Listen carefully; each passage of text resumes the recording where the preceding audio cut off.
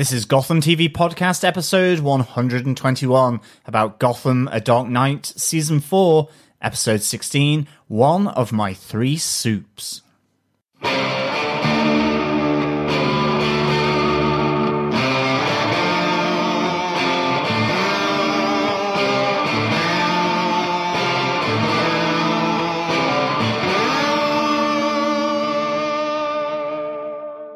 This is Drew Powell, and you are listening to Gotham TV Podcast. This is Robin Lloyd Taylor, and you are listening to Gotham TV Podcast. I'm David Mazouz, and you're listening to Gotham TV Podcast. Welcome back, fellow detectives. Welcome back, Gothamites, to Gotham TV Podcast episode 121, where we are looking at one of my three soups, Heinz, Campbell's, and Knorr. Yes, this is episode 16 of season 4 of Gotham. Well, not one of my three soups, which would probably be chicken, broccoli, and cheese, and then probably minestrone. Oh, right. Okay. Clam chowder, actually. Give good old clam chowder, yeah. Very good. I'd probably go for some tomato soup in there as well, maybe mushroom soup. I'm one of your other hosts, Derek. Welcome back, Gothamites. Sorry for being a little bit delayed, but a very happy Easter to anybody that celebrates it. Hope you enjoyed it. Got filled up on eggs while waiting for our podcast to come out. We had a little bit of a delay. Did you have a good Easter, John? Yes, I did. It was good fun. Lots of chocolate, lots of Easter eggs, lots of lambykins. Yes, had a really good time. Yes, apologies for the delay, Gothamites. We had family and friends visiting, so yes, we are now here recording episode 16 of Gotham. An interesting title with one of my three soups, because obviously there were three bowls of soup in this, but it also, I suppose, metaphorically speaking, speaks to Arkham's finest, as it was tagged in the official synopsis of this episode of Gotham. Jervis Tetch, the Scarecrow, and of course Jerome Velasquez. So the big three are in this episode, and they have escaped from Arkham. So yes, spoiler alert, everyone. Usually do that before. I do normally, yes. But spoiler alert, indeed, this will be a spoiler-filled review and discussion of this episode of Gotham. Yes, as always, if you want to find out anything about the podcast, just pop on over to GothamTVPodcast.com. There's loads of subscribe links over there where you can subscribe to the podcast on any good or evil podcast catcher. Come and join us over our Facebook group at facebook.com/groups/GothamTVPodcast as we get into the second half of this half of the season. How many episodes left now, John? Just 6 episodes left? I know. I'm really kind of wishing there were more, to be honest, because this has been a fine season 4 of Gotham. And speaking of season 4, we have, just as a reminder, we always like to just do a little reminder now and then of our line, scene, person, character of the week competition for this season. Please send in your thoughts so that we can discuss them live on the podcast. And of course, we will have our big final draw at the end of season 4 of Gotham. Yes. Where you will be in with a chance, if you are pulled from the hat of chance, to be in with a chance of winning the prize, which is a figurine of Oswald Cobblepot. Yes, looking forward to that. That's being released in June, so it'll be out a little bit after our podcast finishes up, but we'll make sure that our winner gets it during the summertime after Gotham Season 4 has finished. A little bit of feedback that came in over on Twitter that I just thought was lovely, so I thought I'd pick it up. From Teresa Z Photos on Twitter says, "My first podcast last week, and it's about the best episode of Gotham of the season. Fun podcast. Looking forward to the next one. Love the Detective Comics from 1938 in the opening scene. Thanks so much, guys." Thank you so much, Teresa. It's so good that you have come on board and joined Gotham TV Podcast. Yes, Absolutely. Thanks so much. Yeah, tell your friends. Never too late to join the podcast. We've got 120 episodes talking all about Gotham since way before Gotham even started. In fact, I think since before some of the main cast was actually cast in the show. Yes, indeed. And of course, as always, share the love, share the podcast to friends, family, relatives, and who else you would like to share Gotham TV Podcast. The longest running podcast all about Gotham. Exactly. But I think with that, onto our spoiler-filled review. Derek, but what are some of the episode details for one of my three soups?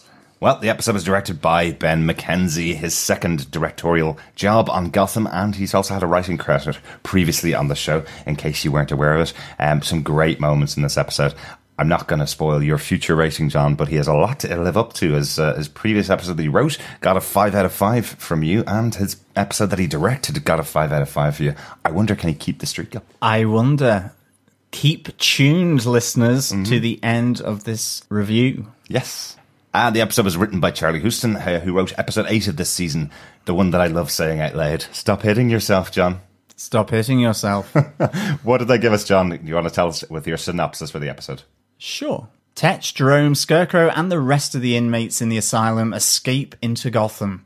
As Jim and Harvey respond to the breakout, Jervis Tetch gives them a run for their money, hypnotizing hundreds of Gotham citizens to stand on rooftops.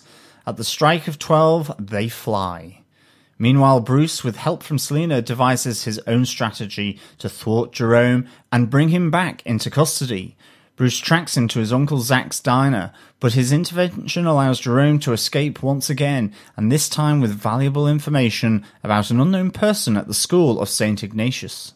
As Gotham goes to rack and ruin, Barbara finally discovers her calling and the events of her resurrection at the hands of Ra's al Ghul. She is the demon's head, and she will command the League of Shadows. As the hour nears midnight, Jim realizes Tetch's deception, as he has programmed his victims to jump as the clock strikes 12, or if they are told not to. But Jim manages to apprehend Tetch at WZPZ radio station and finds a loophole, saving the intended victims, including Harvey Bullock. However, on his return journey to Arkham, Tetch is rescued by Scarecrow and Jerome, as it is revealed that another sleight of hand was deployed on Gotham by the evil Trinity. Excellent. Lots and lots of stuff going on in this episode. I'm still not too sure whether the call sign for radio station works too well in our European mouths. The WZPZ turned into WZPZ. It doesn't sound as showy as it does in the US. I should have said WZPZ. It does trip off the tongue much better than WZPZ, I think. It just kind of drops a little bit when you've got a European voice towards it. It's like whether you use a soup spoon or a normal dessert spoon to have your soup. It's always a soup spoon. Nice catch there, John. Or is it? Let's get into our case notes for the episode. We got to start out right at the start in the escape from Gotham. As John mentioned, we did have friends and family over with us this weekend, and they, luckily enough, watched this episode of Gotham with us.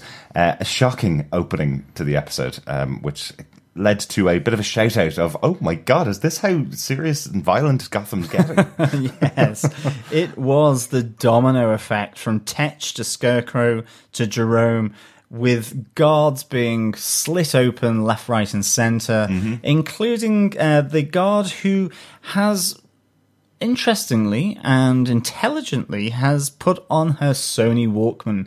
I did think of Guardians of the Galaxy at this moment, where she had her orange headset on, her Sony Walkman playing, singing along to the tune as she walks down the corridor, with the guards looking at her as she moves into Tetch's cell, so she cannot be hypnotized by him through his dulcet-sounding tones. It was fabulous, wasn't it? I love that moment as he's mouthing these words that she can't hear, and then goes, I'm not talking to you, I'm talking to the person behind you. Very brutal kill at the opening of the episode, but a nice way to reintroduce Jervis Tetch. We've seen him in the background of quite a few episodes in the past season. He hasn't had a big moment, really, in the last little while, so he's been kind of hiding out in Arkham. To be honest, I wasn't sure whether he was back in Arkham, which speaks to the other major character here. We knew that Scarecrow had gone on the loose after his last attack, where he was forced to do the will of the attackers, of his former friends of his father's, I think they were, who knew all about him and had forced him on the city of Gotham, and then he just disappeared into the night, effectively. But it looks like he's been brought back to Arkham by the GCPD in another adventure that we didn't get to see. Yes. Interestingly as well, the tune being played through the headphones of the guard was Fool for You by Alice Smith. And she was a fool because, yes, as you quite rightly say, Derek, she was not being talked to by Tetch, but he was talking to Tortuga, who then kills her and allows all this domino effect of escaped inmates, and in particular the big three. Scarecrow, who's brewing up in the loo a particular potion. Is it his fear gas? Possibly. I think that's what he used to break the lock to let Jerome out, wasn't it? It was some explosives that he was. And I'd love to know how he got access to those chemicals. And then finally, Jerome, who basically tells Tetch that he should ditch the weirdo. She's giving him the heebie-jeebies. And so, yes, Tortuga, you did well, but no cigar. Unfortunately, she kills herself. Yes. Again, more blood, more gore, and that is part of the reason why we absolutely love Gotham. There are no prisoners. And all before the opening credits. It's literally great. No prisoners, actually, in Arkham Asylum. That is true. They're getting them back, though. It's good. I love the touch that they have Tetch still with his paper hat, his paper version of the Mad Hatter's hat on his head. He has the 10-6 price sign on the side of his hat. And as you probably noticed, we talked about it last time we saw him on screen, the number for Jervis Tetch in Arkham Asylum is 106. It's C106, and that is the price that's on his hat in the Mad Hatter costume. So some nice little touches there to keep him going with that costume from the comic books. One thing I did like here as well was just the fact that we've got here three really big characters from the Gotham universe all teaming up, but I did like the nod to the fact we have time to double cross one another at a later point. Yes. But at the moment, we need to keep together, and I really like that notion that they brought in here, because yes, it is not normally this happy altogether that was characterized by these three villains coming together to extract their revenge on Gotham, on Arkham Asylum, on Jim Gordon in particular, on maybe Bruce Wayne. There's a lot of motives here being put into the mix from these three, and it's all coming together here in this episode of Gotham. But I think with that, case note 2, the Wedding Crasher, to whom the wrecking ball tolls. I just had to call it this. Had to call it the Wedding Crasher. This is quite interesting, this idea that Jim walks up, sees Tetch in the street, has the couple sitting underneath the wrecking ball. Wow, I'm not sure if Miley Cyrus had this in mind when she sang her world-famous song. But it's a nice little touch, because one of the first times that Tetch was at Jim Gordon was when he had set up a whole plan where you had a wedding couple standing on the top of a bridge and a young boy standing in front of a van, and he gave Jim the choice as to whether to save the couple or whether to save the child. That was back in Follow the White Rabbit, back in episode 6 of season 3, where he gives them that choice as to which to save, and it is the married couple that plunge to their deaths as Jim saves the young boy. Once again here, as Jim is put in front of this married couple, he wonders what the choice is that Jervis is giving to him, and is told, this time there are no choices, Jim. You don't get to be the one that saves them. I loved the commentary online that I saw about the last episode about Follow the White Rabbit, where it was saying, is this a representation of Jim because he's a person that's afraid of commitment, that married people keep dying around him? He's had a lot of bad experiences in churches with Barbara Keane dressed up in her wedding dress, pointing a gun at him. He's killed a man on his wedding day. Is this all a big allegory for how Jim is afraid of commitment? Is that what a lot of Gotham is being over time? I think it might be. I have to say, I wonder truly if Gotham is getting to me, because seeing the Wedding Crasher wrecking ball literally just fall on top of them, I was like going, oh my God, they actually did that. Yeah. But then I slightly burst into fits of giggles when seeing like the legs sticking out and the bride dress and the bridegroom just kind of still underneath there with the blood up the wrecking ball. So, yes, I wonder, is Gotham changing me? My morbid sense of humor really is being given a good run for its money from Gotham, and I must say I really, really like it, I have to say. I also kind of like the idea that Tetch called Harvey Bullock a rusty caboose in tow as well. I thought that was really good. And to be honest though, here I definitely thought that this was still all about revenge for Alice. You know, it still raged through Tetch, and here we were getting this setup for Jim. So for Tetch to really just drop the ball on this couple, this newly married couple, you know, they certainly didn't make their first anniversary. Maybe they didn't even make their first hour of marriage. Yeah. But certainly, I really did think that the three big villains kind of were going their separate ways here. And of course, we will come to that a bit later in the podcast. Yeah, it does really feel like a personal vendetta between Mad Hatter and Jim. It's kind of interesting, isn't it, that for all of the villains that are in Gotham, there doesn't seem to be anybody that has that real personal relationship with Jim. I know, obviously, we have Oswald Cobblepot calling him old friend all the time, but it feels like Tetch is out to get Jim Gordon at all times. It seems like he's his perfect nemesis, as opposed to all of the other villains that are in the city. Jim takes them down, and they will come back in future to be a nemesis for Bruce Wayne, probably. But it feels like Jervis Tetch is purpose-built as being someone that goes after Jim, and there's a real reason for it. You know, so I love seeing these two characters interact in the show. It's really, really good to see them.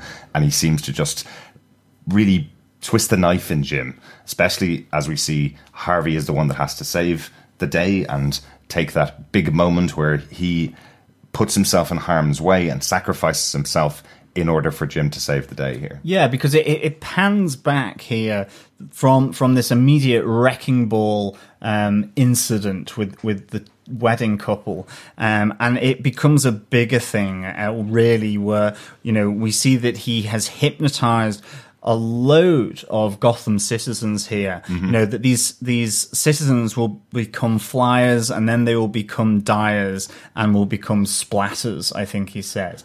And it's just that it becomes so much bigger. And again, Tetch isn't giving Jim a choice as to how he could even save these people. And we have Harvey then listening to WZPZ radio. He's flicking through all the radio channels to see which one had broadcast the hypnotic tones of Jervis Tetch. It's funny because until the radio thing, I was thinking, you know, how did he hypnotize all these people? And I was wondering whether it was something to do with Crane, that maybe instead of some kind of fear toxin, he had done another toxin that he'd released, which meant that they were suggestive in greater numbers to Jervis Tetch. Right. I think also one final thing that we do have to pick out here, and that is the Birdie song after Tetch has driven off. The newlywed couple are no more, lying underneath the wrecking ball, and all the heavies that Tetch has hypnotized, and who eventually go up into the building as well to essentially walk off at the stroke of midnight. They suddenly release Harvey and Jim because they've been there to really protect Tetch, and start clucking. Yes. I really like the chicken element that Gotham brings to the show. There really is a love of hens, chickens, and cockerels in this show, and I just thought that was hilarious. It was totally weird and totally kooky. And totally Gotham. Yeah. In fact, it was so good. In fact, as Enigma would say, that is so Gotham. The writers know that we are all looking out for the chickens, as they've appeared in every season since the start. The last time we saw chickens in the show, one was being held in Bruce Wayne's dream by Harvey Bullock. So he gets the chicken line in this episode.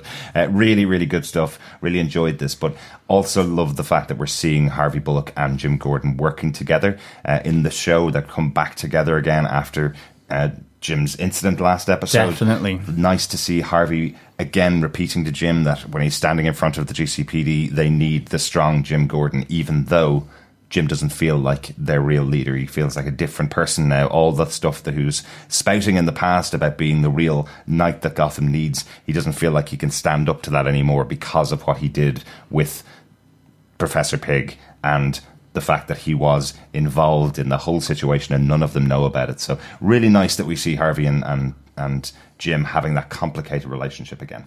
I think it's a really nice evolution of these two characters. You know, we have the moment where they're sharing a whiskey towards the end, really where Jim is saying, I underestimated you. I had so many preconceptions about you when he's speaking to Harvey. I thought I knew you, and I'm beginning to find, with the heroism that Harvey Bullock made and put himself in jeopardy, that Jim realizes there's more to this lovable, if slightly corrupt and slightly morally ambiguous cop than meets the eye. And Harvey says here, this is just the tip of the iceberg. And I really like this aspect of Harvey's character. We know he was involved with Fish Mooney. We know he's done things that he's not liked to do, and he's had to swallow his pride. He's made poor decisions. He's a drinker. He's a Pepto-Bismol addict, but also he will try and save people. And I like Harvey saying, he could only do these crazy things because he knows that Jim is there, and Jim is always out to protect. And ultimately, from his personal point of view, that he knew Jim would try and save him. Yes, yeah, absolutely. The touch here where Jim actually finds a way to save the members of Gotham, it's almost like this could be the tagline for what the city of Gotham needs to do. This idea of save each other, as Jim speaks that out over the microphones, which is broadcast to the city and gets the people to stop each other from jumping off the buildings. It does feel like if the citizens of Gotham would work together more often, they wouldn't have the horrible time that they have where everybody is left to their own devices and the villains come in and break them all apart and create what we see in Gotham. So I really like this idea that that's where Jim goes to save each other, not just yourself, is kind of the concept that comes in from Jim. Really nice touch from the writer here. Yeah, a really good workaround to that impossible situation that Tetch seemingly has put Jim in, that they will jump from the buildings on the strike of 12, or that the next person's voice who tries to talk them off the edge of the building to save themselves, that they will jump as well. Yeah, really nice touches. Good stuff. That's probably the main portion of the episode, but loads of other stuff going on. Let's go on to our next case note. Yeah, Bruce and Selina team up. I really, really enjoyed this. So good. Really good to see Bruce leaning on Selina here, and also Selina giving him a bit of reality in terms of his ego. I just thought it was so nicely played, because I mean, in effect, as we will come to with case note 4, Bruce actually, what he's trying to do is recapture Jerome. He knows that Jerome Valeska has escaped from Arkham. They have this really shared history from the previous season. Bruce feels personally responsible. It feels it's his own duty to go and capture Jerome Valeska and bring him back to Arkham or to the GCPD. And I really like the fact that Selina is constantly saying, you have to remember that you're not responsible for everything. And I love the moment where she says, make sure you're not too responsible, because otherwise that will get you killed. Yeah. And she's the dose of reality as well here, I think, because ultimately Bruce's intervention has the absolute opposite effect of what he intended. In some ways, if he had let Uncle Zach, Jerome's uncle, to effectively kill him, there would be no Jerome Valeska. And instead, Uncle Zach gets killed. There is a casualty here. Yeah. And Jerome manages to escape the diner that he's in. So I think there is guidance here from Selina in the same way that Alfred has provided him guidance as well. And in this case, Selina is really teaching him the street. She's saying that, just step back sometimes, because actually he would get more achieved than what he's doing at the moment. Yeah, I do love that this is Selina's character. She's never one to sit back and not tell Bruce what she thinks of him and give her piece of advice for him. There is a great moment in this early scenes when we have the two of them go into the GCPD to go into Jim Gordon's office to get the file on Jerome Valeska to find out, can they possibly save him without the GCPD or in addition to the GCPD? And we see Officer Harper arrive at the outside of the office, and Bruce has to divert her attention so that she can't see Selina inside. I love that Bruce is building on the lessons that he learned from Alfred last season, where he has to play a part and play a role, and we see him play 3 different versions of Bruce Wayne here. We see him play the arrogant Bruce Wayne, where he's going I know Jerome Velasca broke out of Arkham Asylum to come after me, and Harper's kind of gone, don't kid yourself, kid. Yeah. He's got a lot more on his plate than just you.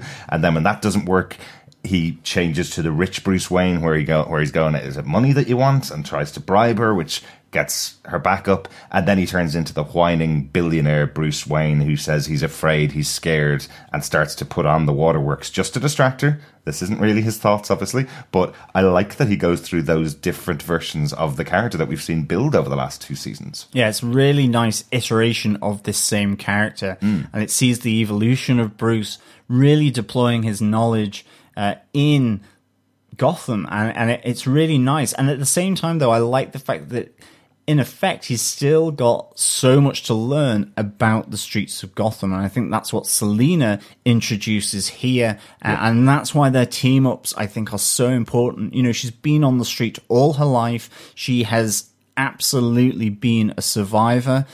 She's been canny. And she is also trying to impart a bit of that streetwise cred onto Bruce Wayne so that he understands the streets, he understands how villains operate, which will be another string to that bow of him becoming Batman. Exactly.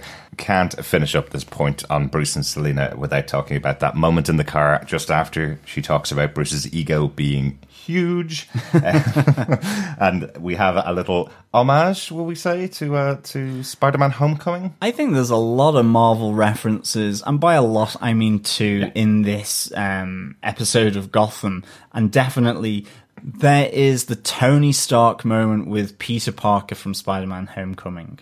It looks as though Bruce is about to kiss Selina, he's reaching across over her, and then he opens up the car door to effectively let her out. And she lets out a good old sarcastic laugh here, and a bit of a sigh at the same time. And it does mirror that moment where Tony Stark is reaching across Peter Parker, seemingly to sort of give him a hug, tell him well done, but opens the door and asks him to get out the car because they're about to move on and go separate ways. And in this moment in the episode in Gotham, then you have Selina and Bruce separating together as Bruce goes after Jerome on his own. Yeah, absolutely. Let's go on to case note number 4. Goldie, Jerome and the Three Bears, would we call this one? Yeah, absolutely. I'm not too sure why the 3 bowls of soup were there. I see that it links in with the episode title, but did his uncle put them there at gunpoint? Or did he just serve up 3 bowls of soup to Jerome? His uncle calls out the fact that Jerome hasn't noticed why there would be 3 bowls of soup there. So I think Jerome must have arrived and was looking for food from his uncle, and his uncle served 3 bowls of soup instead of 2. And that's where the point comes later on. Did you not notice that we have another guest here? The strong man from the circus, I think he calls him Lunk, who has arrived to beat holy hell out of Jerome Velasca, basically. So that's the reason for the 3 bowls. Yeah, eventually you get the reason. Yeah. But ultimately I was wondering, why did he put 3 bowls of soup out there? Was it at gunpoint? Was he suggesting he eat the 3 bowls of soup whilst at gunpoint? Were the 3 bowls of soup already there? But nonetheless, we realise that actually, even though it looks as though there are just Jerome and Zach in the diner, there is a third person as well. And indeed, one of the soups is getting a little cold for Zach's liking, and so heats up in a really dodgy microwave, actually, heats up the bowl of soup, because we learned that actually Zach, his uncle Zach, used to also batter and abuse Jerome as a kid by putting his hands into boiling chicken stock. It's a really interesting one, isn't it? They seem to be taking pains here to make Jerome a little bit more sympathetic than the crazy character that we've had in the past. It's like as if they're kind of going, but this was someone that abused him as a kid, so he's able to do all of this abuse back on him. He's trying to feed him bleach, effectively, before shooting him in the head with a gun, and then he tells Bruce, when I was a kid and abused by him, nobody ever stepped in. Thanks.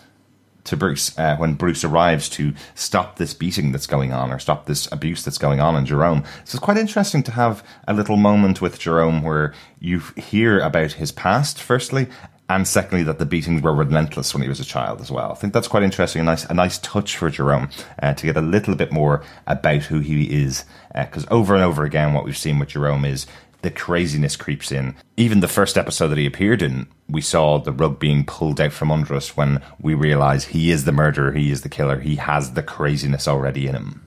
Just so much inherent craziness here, and it really just comes spewing out in this diner. And again, we see then he gets this information from his uncle Zach, and you are kind of going, okay, who is at the school of St. Ignatius? And there's a reference in this where he goes, she picked it. And presumably, is that his mother, maybe his auntie, or who was this woman that picked the school of St. Ignatius? Presumably a boarding school where someone unknown is residing. But is it a teacher? Is it a pupil? Is it some kind of other worker at the school? It's really interesting to kind of know who is at the school of St. Ignatius. In our show notes, I have underlined theory time at this moment. It really is theory time. We have been told that Jerome Velasca, for every season since season 1, he is not the Joker. So I have a feeling that this is his brother, where his mother left his twin brother, or potentially his cousin, who is the son of Zach, potentially, was put into the school of St. Ignatius. So I have a feeling we do have another J in the family of Jerome. And there may be a crazy family trait that runs through this family, because in fairness, Uncle Zach was pretty nuts as well. Yeah, definitely. Like, okay, on the face of it, upstanding member of the local business community, serving cops and punters alike with, sunny side up eggs and some rashers of bacon and stacks of pancakes. But beneath that, bubbling beneath the surface of this green soup, was a bit of a psychopath as well. So it looks here as though there is a bit of a family trait in the Velasca family. Yeah. That actually they're all slightly nuts. Yeah. So presumably whoever is there has been put there to insulate them from this nuttiness. Yeah, potentially. Yeah, or take them away from it. Yeah, absolutely. I do like that Jerome calls out that when they were kids, they tried to break into Zach's kitchen, and he took Jerome's hand, put it into boiling hot chicken broth, and then made him eat the soup. So that gave me a little bit of speculation. And Bill Meeks, if you're still listening from Legends of Gotham, you might like my speculation, because, look, it's not exactly the same, and it's not the same name as the character from the comic books, but he is using condiments, utensils, to attack his victims. Is Zach Jerome's uncle? Is Zach Jerome's uncle the Condiment King, or Gotham's version of the Condiment King, John? He could be. I was waiting for him to shoot out some ketchup and some mustard attacking Jerome. A squirt of fiery mustard into the eye can disable any attacker. Yeah. A selection of hot chili sauces within the clothing of an adversary will make them go running to hospital immediately, take them out of the picture. Yeah. So he could be a condiment king. He certainly is a condiment king in his own right, in that he buys plenty of condiments for his diner. Yes, not anymore, unfortunately. He does take a bullet to the head in this episode. Yes. But if we were going to get a condiment king, this would have been the moment, really, wouldn't it? Yes, I think so. Soup to the face, boiling soup to the face, a ribeye to the gut, all manner of things. A barrel of cabbages dropped from an unholy height definitely would disarm any foe. No, that's the vegetable king, John. Oh, it is, isn't it? Yeah. Anyway, back to the scene at the diner. I do love that Bruce is really able to handle himself against Lunk, the strong man from the circus. That's really good, because he has to have moments where he's overpowered by people that look far more powerful and far more capable than him. He's not winning the fight as such, but he's keeping himself alive until we see the arrival of Selena with her whip in tow as she takes the gun from Jerome's hands. Oh, a great moment that. Absolutely loved her taking the gun out of Jerome's hand. And unlike Bruce, is willing to go after someone that she sees as a threat. And she, again, she pulls this out to say, you should have gone after him because, as we said before, the absolute opposite of what Bruce wanted to happen happened. Jerome is again free and escaped and running and in the wind on the streets of Gotham. He is at large again. And I think, she really is kind of saying you need to actually do what you want to do here. Yeah. And it's, it is being driven by Bruce's feelings of failure of not dispatching Jerome when he could have done in the mirrored hall at the circus. Potentially. Interesting. Yeah, I'm not... he had the opportunity with some of the mirrored glass ready to kill him, and he decided against it. Again, is there an element here where he doesn't want to do that? He doesn't want to have those feelings, but actually maybe it was the right thing to do. And it's certainly what Selena was looking to do. She gets a shot off, yes, and she tries to shoot him again. Again, in that moment, Bruce races to stop Selena from shooting and almost seemingly runs past Jerome, who escapes out the door. And I do think, if I had been Bruce, I would have tried to have stopped Jerome, because hopefully then Selena would not fire whilst I was there, and then you could take him back to Arkham. So I did wonder whether that felt right in a sense, but I did like the reasons for it. Yeah, I think it's more important for Bruce that he protects Selena from going down the path that he went down after killing Ra's. That has been the arc of Bruce for the last season and a half. He killed someone, and therefore he went down this path where he pushed everybody away from him. He was in a deep, deep spiral. So this moment when Selena is about to kill Jerome, rather than protect him or rather than take him back into custody, as you say, that is the worst thing that could happen to Bruce, because it is his closest friend about to take a step beyond what he would ever be willing to do again. So we have seen the creation of Bruce Wayne, who doesn't kill the villain, regardless of what the outcome is. But it's really important, as has always been the case with the Batman character. If he doesn't kill someone, that means they may be out in the streets in the future and may endanger lives. Does that mean that he has to turn into the killer to stop them endangering lives? That's where the essential question always comes from Batman not being a killer, I suppose. So I like they've kept this here. Obviously, they will continue to keep this, but the point from Bruce running across the room to stop Selena is that it's actually more important that he stops her killing someone than it is him catching Jerome.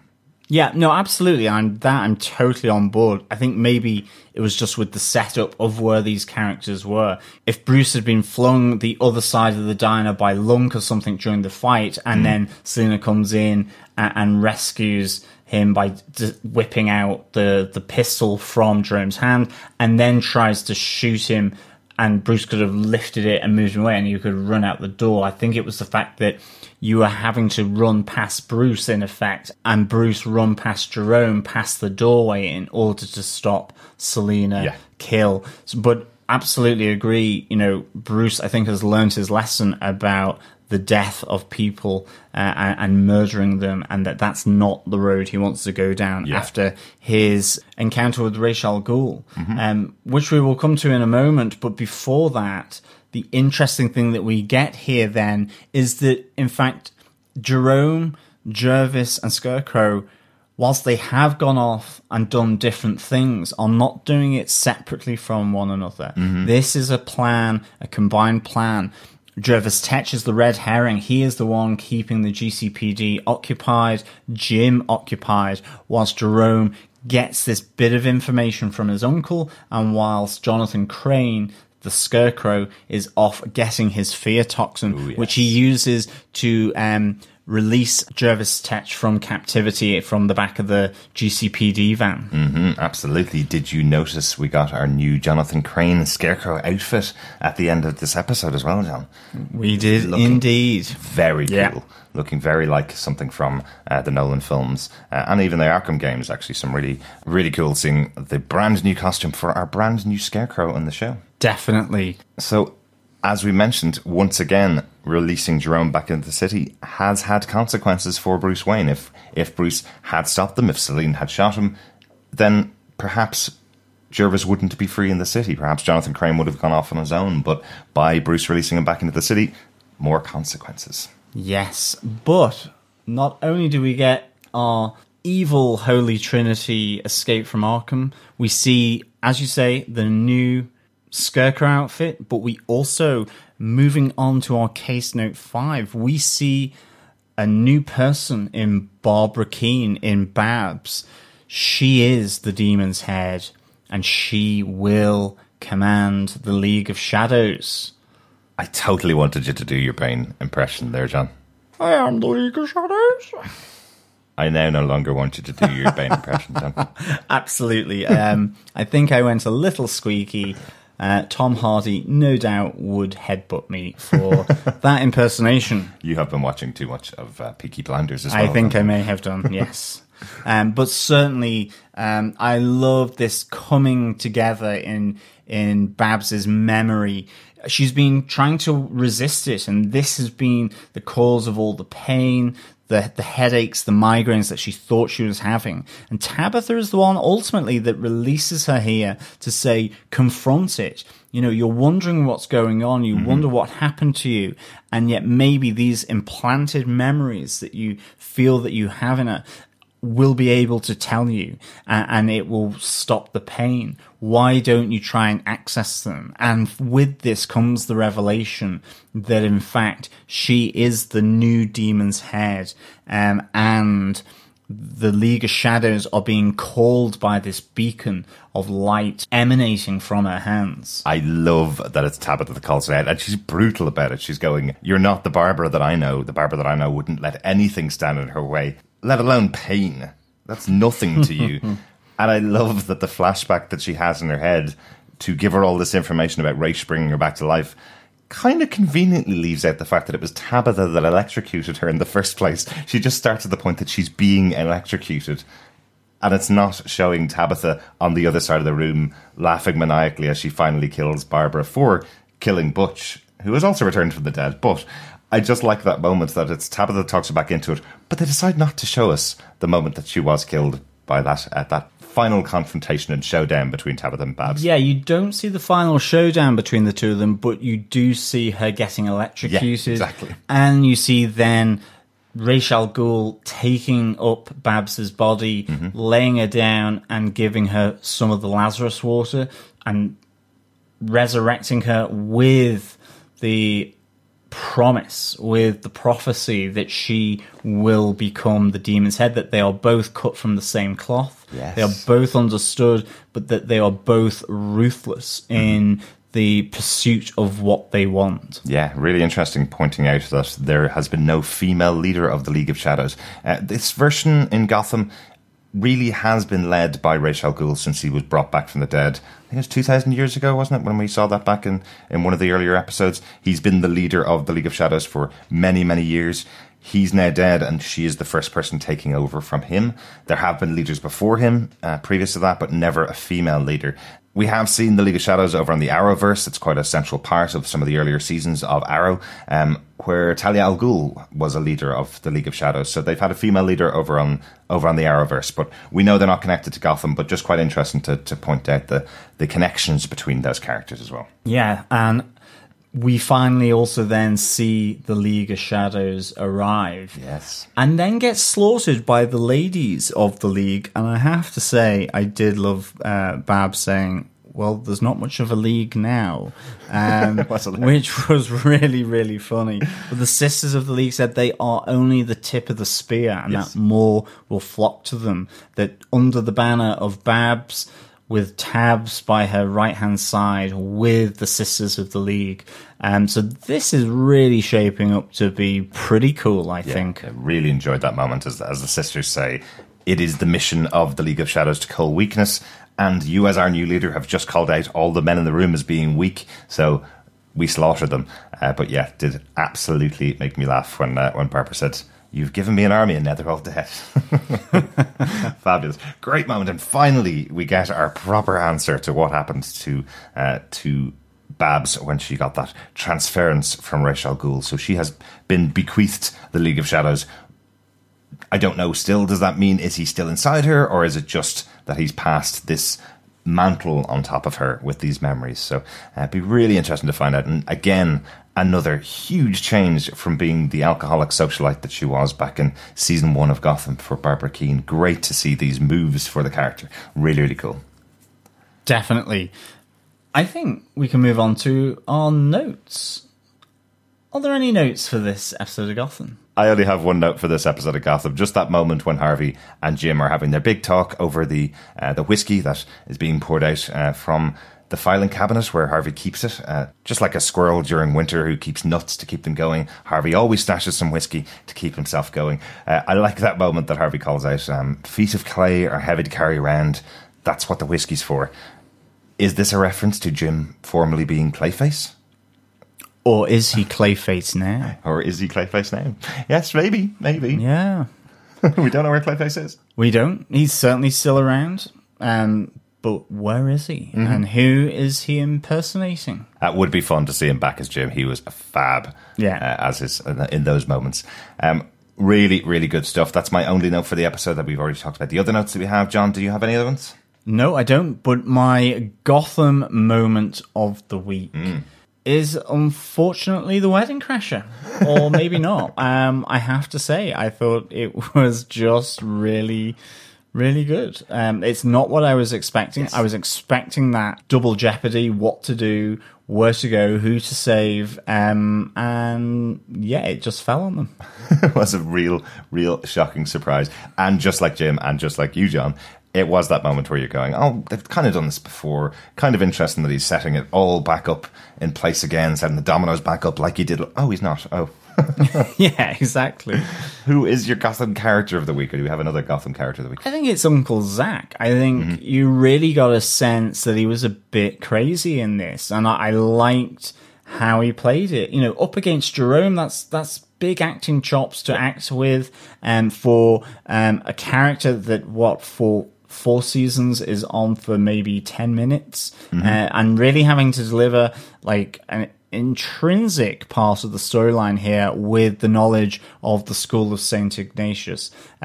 He really put across that he had abused Jerome, that actually was more malevolent than what we thought he was going to be right at the start, where, you know, Jerome's got him at gunpoint. So you kind of think he is the victim here. Yeah. And he is, but you realize that it's not all black and white here. And I think, again, it just adds to that complexity of Jerome, that he's crazy, and he's crazy as anything, but it's gone past having any sympathy for him, but he's had a bad childhood. Yes, yeah. You know? Yeah. But he's gone way too far to be mended in that sense. Absolutely, yeah. Really good character of the week. Obviously, we tend not to choose the big major characters of the week. Of course, this is Jervis Tetch's episode. Great to see him back. Great to see that he's actually doing a bit of a half-arsed plan just to keep Jim interested and keep the GCPD away from what's going on with Jerome and with Scarecrow. So it's quite interesting. If he had succeeded in killing hundreds and hundreds of people in Gotham, what would that have done? Would there have been a huge effect on Jim or not? But it was just a diversionary tactic. Nice choice in this episode. John, how would you rate this episode of Gotham? I would give this 5 squashed bridal couples out of 5. Get in there. 3 for 3, Ben McKenzie. Yeah, no, I'm really liking it when Ben McKenzie takes on the reins of whether it's writing or as a director. And I think here, again, a huge amount to do.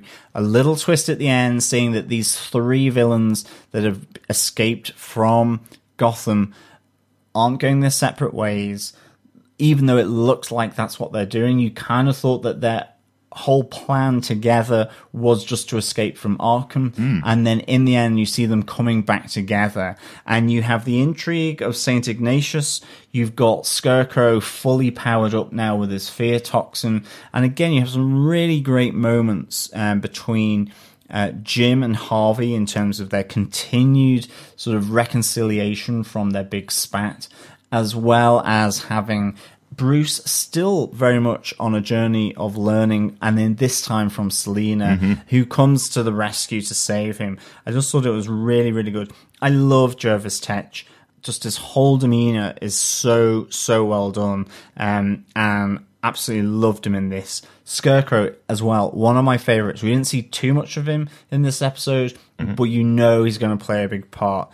Jerome, again, wild, crazy. And I think, again, his uncle's diner, all that moment in there with his uncle Zach, with Selina, with Lunk, with Bruce, and with Jerome, it's a really great scene, and there's just a lot of intrigue here going on. You know, Harvey and Jim think they've saved the day here, but this is only one part in a much bigger plan, which we will have play out over the next 6 episodes, and I'm really, really looking forward to it being big, grand, and absolutely nutty. Yeah, and can I also say the choice of the writers and Ben McKenzie for this episode as the director to not have this be just Jerome's episode was a great choice. He has got great scenes in there, as always. Cameron Monaghan is fantastic, but this isn't the Jerome show, it's the Gotham show, and the more they choose to have many stories going on, other things going on around the Jerome character, or even have Jerome as a kind of a side character in some of the scenes,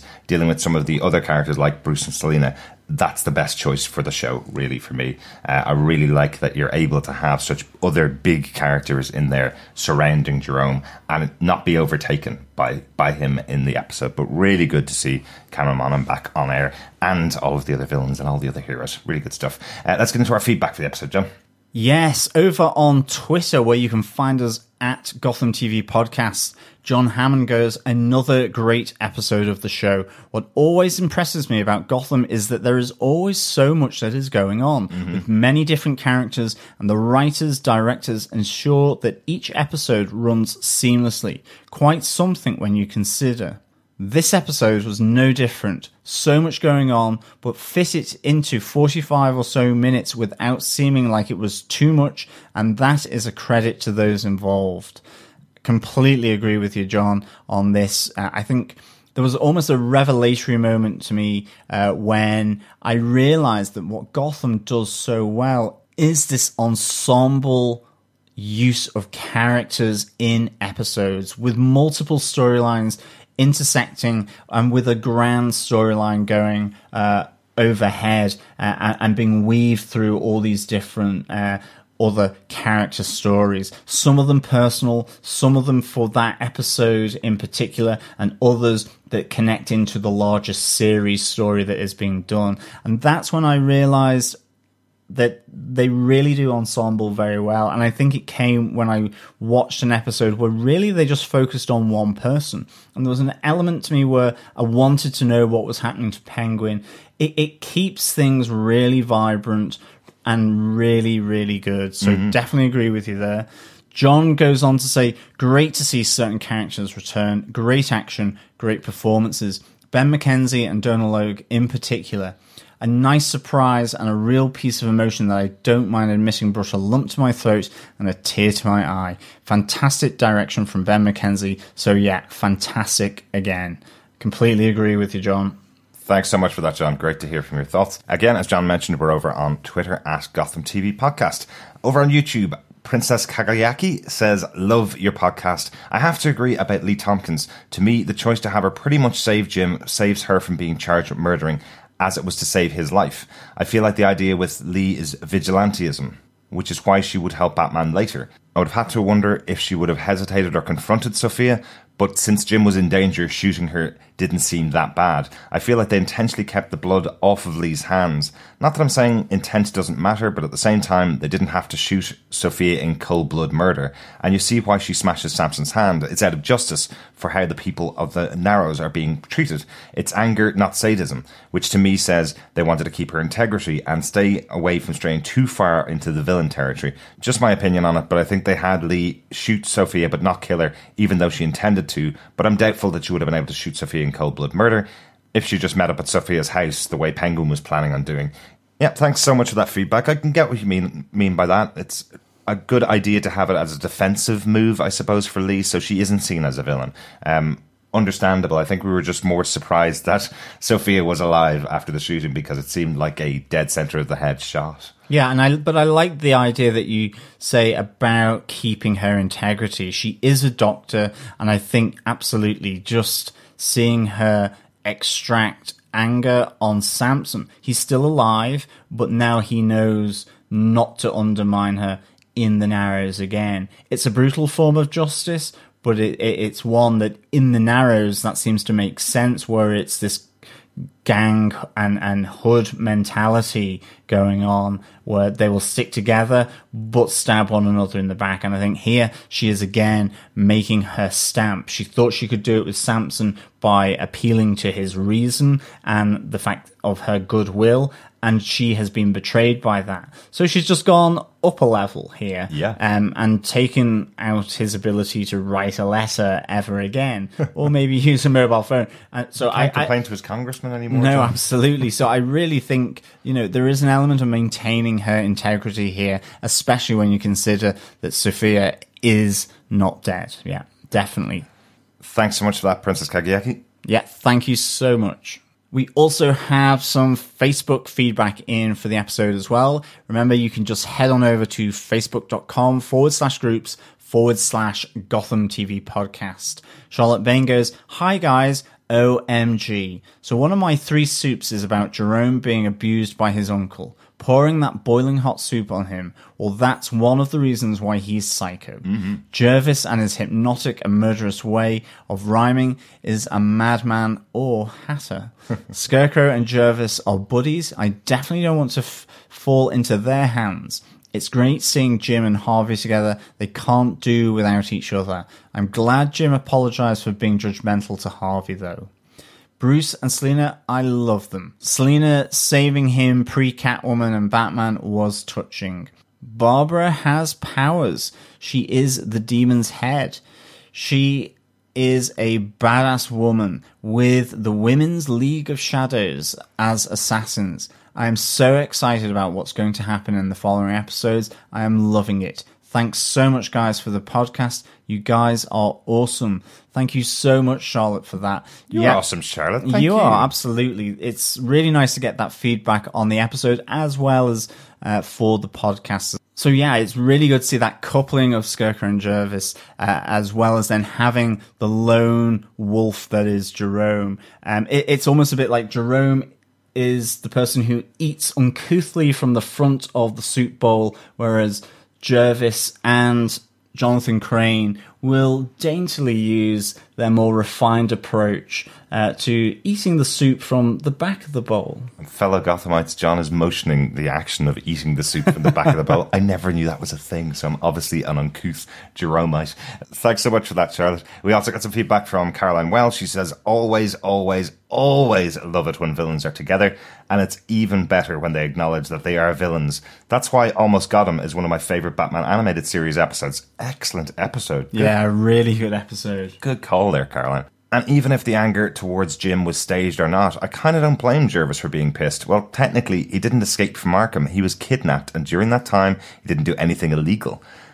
Interesting. And he sustained a nearly lethal injury during that time by an officer. And even though he didn't have much screen time, I did enjoy Scarecrow and his polite but odd repartee with Tetch. Yes, again, I think it's a really interesting little odd couple, as you say, and as Charlotte pointed out, between Tetch and Scarecrow. I really can't wait to see how 2 of my favourite characters maybe develop over the course of these last 6 episodes, for sure. And yeah, I sometimes certainly don't blame Jervis for how he likes to focus in on Jim Gordon. Yes, and fellow Gothamites, if you haven't seen the episode Almost Got Him from Batman the Animated Series, check it out. A good call there from Caroline. We have a little bit of voicemail feedback from Claire Payne. Yes, you can send in your voicemail by heading on over to GothamTVPodcast.com and clicking on the right-hand tab on the side of the computer screen, and you can leave up to 90 seconds of your thoughts on Gotham. So please head on over and leave a voicemail. Or you could do what Claire did and send us two, and we'll stitch them together if 90 seconds is enough, especially when the episodes are as good as they are for Gotham. We don't mind doing that at all. Take it away, Claire. What an intense episode. It was gripping until the end. The mood and pace of this episode was brilliant, and Ben McKenzie has proved again that he's a great director. I like it when an episode starts with Arkham Asylum, and a huge bonus when you see the return of Jervis Tetch. I have two favourite characters this week, Mr. Crane and Mr. Tetch. Even though they are working with Jerome, there was an amazing friendship and charm between them. Scarecrow's new costume, which we saw towards the end of the episode, is even more sinister and impressive, and to be honest, I would not have known it was a different actor inside the costume. Jerome doesn't disappoint, certainly interesting to see who he's looking for, and having a family connection in Gotham City. Hearing his history with his uncle and how he put his hand in a pot of boiling hot chicken stock. Bruce pretending to be upset and scared that Jerome was on the loose in front of Detective Harper was funny and a great distraction while Selina found Velasquez's file.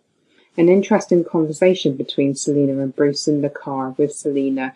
She thinks that Bruce's ego is already big enough without having to go after Jerome. After being ejected from Bruce's car, Selina turns up to help Bruce at the diner, and now Selina is known to Jerome. Barbara finally confirmed as the Demon's Head, and a great twist on the League of Shadows. The men that stood before Barbara were weak and the ladies are strong. I really liked how Barbara actually went and did research to understand what had been happening to her since Ra's passed his powers to her. Favourite scene has to be when Jim is at the radio station trying to stop hundreds of people from jumping off the rooftops, including Harvey. By saying save each other, broke the hypnotic spell to the relief of Jim and the waiting officers at the GCPD. A fantastic end to the episode when Jerome and Scarecrow rescue Mad Hatter and Jerome is in his new threads. Favourite line is from Jerome. When I say 3 hairs past a freckle, gentlemen, I do not mean 5 hairs past. Let's do better next time. Thank you very much, Claire. Thanks so much, as always, for that feedback, Claire. Really good to hear your thoughts on the episode. We forgot to kind of mention specifically, but yes, David W. Thompson has joined Gotham as the actor playing Jonathan Crane. We had talked about it in the past that Charlie Tahan unfortunately couldn't come back for the show. He's got tons of other stuff going on, and this show kind of looks for an actor that can come in and out for 2 or 3 episodes a season. So unfortunately, Charlie Tahan wasn't able to come back. David Thompson's doing a pretty good job, though, behind that mask, right? Yeah, and I mean, the fact now that he is, behind the mask, then in that sense, it's about the performance covered up. And in that sense, he's giving a really good portrayal of the Scarecrow in the same way that Charlie Tahan did. So that's really good. I don't ever suspect that we will see Scarecrow's mask taken off again. Maybe I will be proven wrong, of course. Cut to next week. Yeah, well, exactly. But I do think, we've had cast changes before, as we've shared on this podcast. But I think, at this moment, very little to go on, but certainly it feels consistent and it feels right for the show and for the character in the way that Scarecrow is being portrayed here now by David Thompson. Yeah, absolutely. Loved that moment of introduction as Jerome arrives, talking about the time with no watch on his arm. A nice little gag from Jerome. He always has some great lines, really, doesn't he, in the show? He always has some really interesting ones. I love the moment when he's pointing the gun at Bruce going, "Thank you, Bruce. What would be funnier? Would it be that you save me and then I kill you? Or would it be that you save me from Lunkhead and then I kill him, the man that you saved me from?" Yes, that would be funnier. I like those little moments where he has the external dialogue, I suppose. Yeah, and just the fact that he is in the diner laughing his arse off for such a long time, whilst Bruce and Lunk are still fighting it out. is just hilarious. Because, I mean, he's in fits of giggles, laughing manically, just so good. Yes. Really good stuff. Thanks so much for that, Claire, and thanks so much for all of the feedback. Absolutely. Thank you so much, Claire, for the voicemail. It's really good to hear your thoughts. And thank you as well to everyone who's left feedback on this episode and any episode of Gotham. I think we should record later next week, John, and every week from now on, because we always seem to get loads of feedback in after the episode has aired, a couple of days after. But not every episode is as big as this one as well. So great to hear your thoughts. We'll be recording again on Saturday. So if you've watched the episode on Thursday night, send in your thoughts and we'll include them in the next episode. Absolutely. If you want to listen to our thoughts, or indeed your own thoughts, voiced by us or indeed voiced by yourself, then please listen, subscribe, rate and leave a review of Gotham TV Podcast on the podcast catcher of your choice, whether that be good or evil. You can just head on over to gothamtvpodcast.com and go to any of the subscribe areas on there and search Gotham TV Podcast. And once you've done all that, we will be back next week with Gotham: A Dark Knight Season 4, Episode 17, Mandatory Brunch Meeting. So, yes, I like it. Hopefully it's Eggs Benedict. Yum, yum. Although knowing Gotham, it's probably poisoned eggs for Benedict, maybe. Yes, I think so. Thanks so much for joining us. We'll talk to you again next time. Yes, absolutely. As always, thank you so much for listening. It has been a pleasure. I'm going to ditch this weirdo. He's been giving me the heebie-jeebies all through this podcast. Not really. Obviously, I don't mean that. And we will speak with you again soon. Bye. Your ego is huge. No. Bye.